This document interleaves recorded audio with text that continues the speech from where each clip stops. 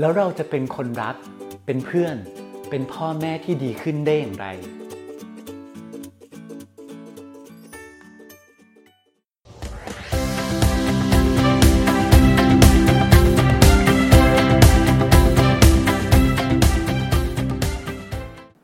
สวัสดีครับทุกท่านยินดีต้อนรับเข้าสู่ The Essential Coach Podcast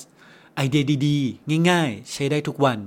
คุณอยู่กับผมโค้ชนัทเพิ่มทรัพย์ Professional Certified Coach ที่ได้รับการรับรองจาก International Coach Federation ครับเมื่อตอนที่แล้วเนี่ยเราคุยกันว่าทักษะการโค้ชเนี่ยมันมีอะไรบ้าง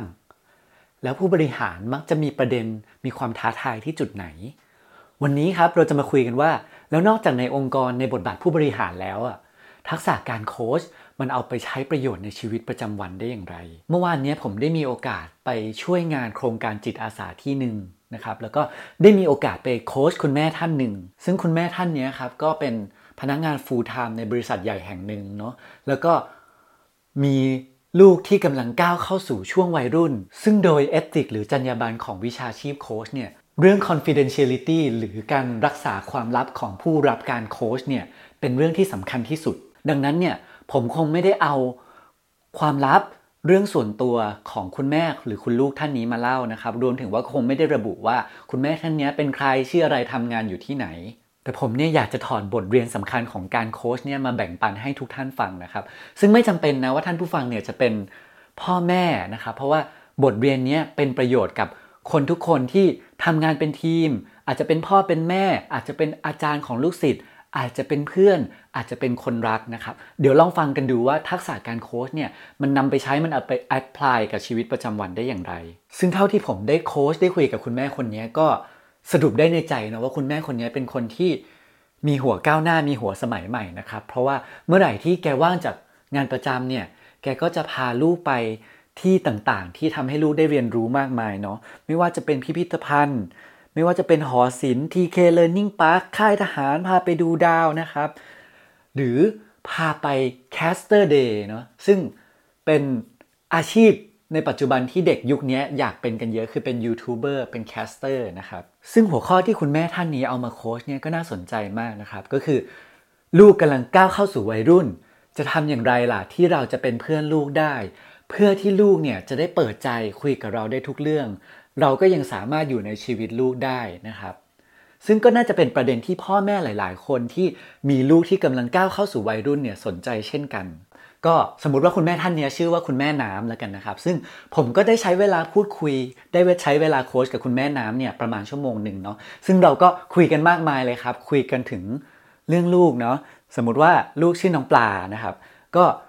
คุยเรื่องน้องปลาเยอะเลยว่าโอ้ยเราเป็นเพื่อนกันดีนะแต่ว่าตอนนี้กังวลว่าน้องปลากำลังก้าวเข้าสู่วัยรุ่นกลัวว่าจะติดเพื่อนกลัวว่าจะติดเกมกลัวว่าจะโดนชักนำไปในสิ่งไม่ดีจุดที่เป็นไฮไลท์ของเซสชันนี้เลยครับก็คือจุดที่ผมถามคุณแม่น้ำว่าคุณแม่ครับ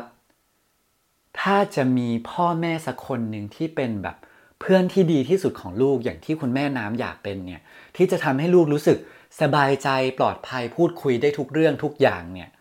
คุณแม่ท่านนี้ต้องมีคุณสมบัติอย่างไรบ้างครับผมขอเน้นๆสัก5ข้อสิ่งที่คุณแม่น้ำตอบมาเนี่ยตรงประเด็นมากครับ to the point มากเลยข้อแรกก็คือว่า 1. รับฟังลูกได้ทุกเรื่อง 2. มาคู่กันเลยครับมีสติเพราะว่ารับฟังแล้วต้องมีสติอย่าเพิ่ง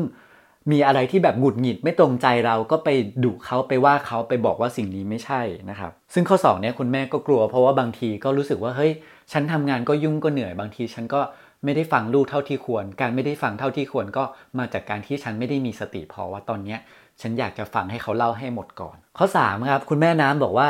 ก็ต้องเป็นพ่อแม่ที่เข้าใจวัยรุ่นนะรู้ว่าวัยรุ่นนี้เขาชอบอะไรมีอะไรน่าสนใจบ้างอะไรที่เขาอยากทำบ้างและข้อ4ครับก็ลิงก์กันกับความว่าเข้าใจก็คือเข้าใจเสร็จแล้วไม่พอเข้าใจแล้วต้องยอมรับด้วยยอมรับว่า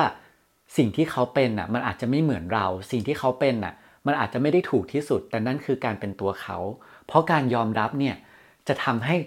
คนกล้าเป็นตัวของตัวเองกล้าเปิดเผยความในใจออกมาข้อสุดท้ายครับซึ่งเป็นข้อที่คุณแม่น้ำพูดมาแล้วผมชอบที่สุดเลยข้อที่5ก็คือคุณแม่น้ำบอกว่าต้องสร้างบรรยากาศที่ไม่เครียดเนาะซึ่งผมฟังแล้วก็สงสัยก็เลยถามต่อว่า ไอ้การสร้างบรรยากาศที่ไม่เครียดเนี่ยมันเป็นยังไงครับคุณแม่น้ำก็บอกก็ต้องปลอดภัยก็ต้องทำให้เขารู้สึกว่าอยากเข้ามาคุยด้วยเนาะแล้วคุณแม่น้ำก็ถามผมว่าไอเนี่ยมันเรียกว่าอะไรมันมีคำจำกัดความว่ายังไงไหมคะโค้ชซึ่งโดยปกติแล้วในการโค้ชเนี่ยโค้ชก็จะไม่ใช่คนสอนไม่ใช่ครูเนาะอย่างที่เราเคยเล่าไปในอีพิโซดแรกว่าโค้ชเนี่ยเป็นคนที่ช่วยให้เขาได้คิดได้เรียนรู้ด้วยตัวเองนะครับ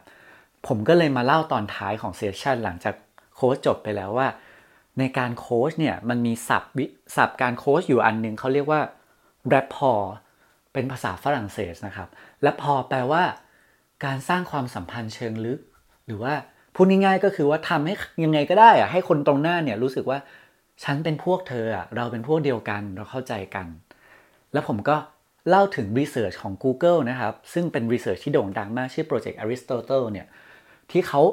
ทำเก็บข้อมูลมากมายเลยว่าทีมที่ประสบความสำเร็จที่สุดเนี่ยทีมที่มี performance ที่ดีที่สุดเนี่ยจะต้องมีองค์ประกอบอะไรบ้างสิ่งที่ออกมาที่น่าสนใจก็คือองค์ประกอบที่สำคัญที่สุดสำหรับ high performance team เนี่ยคือ psychological safety ซึ่งมันแปลว่าทุกๆคนในทีมเมมเบอร์เนี่ยสามารถ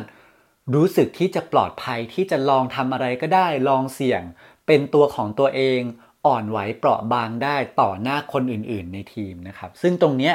แน่นอนมันไม่ได้แอพพลายใช้เฉพาะในทีมในที่ทำงานในทุกๆความสัมพันธ์ก็เช่นกันไม่ว่าจะเป็นความสัมพันธ์ของพ่อแม่กับลูก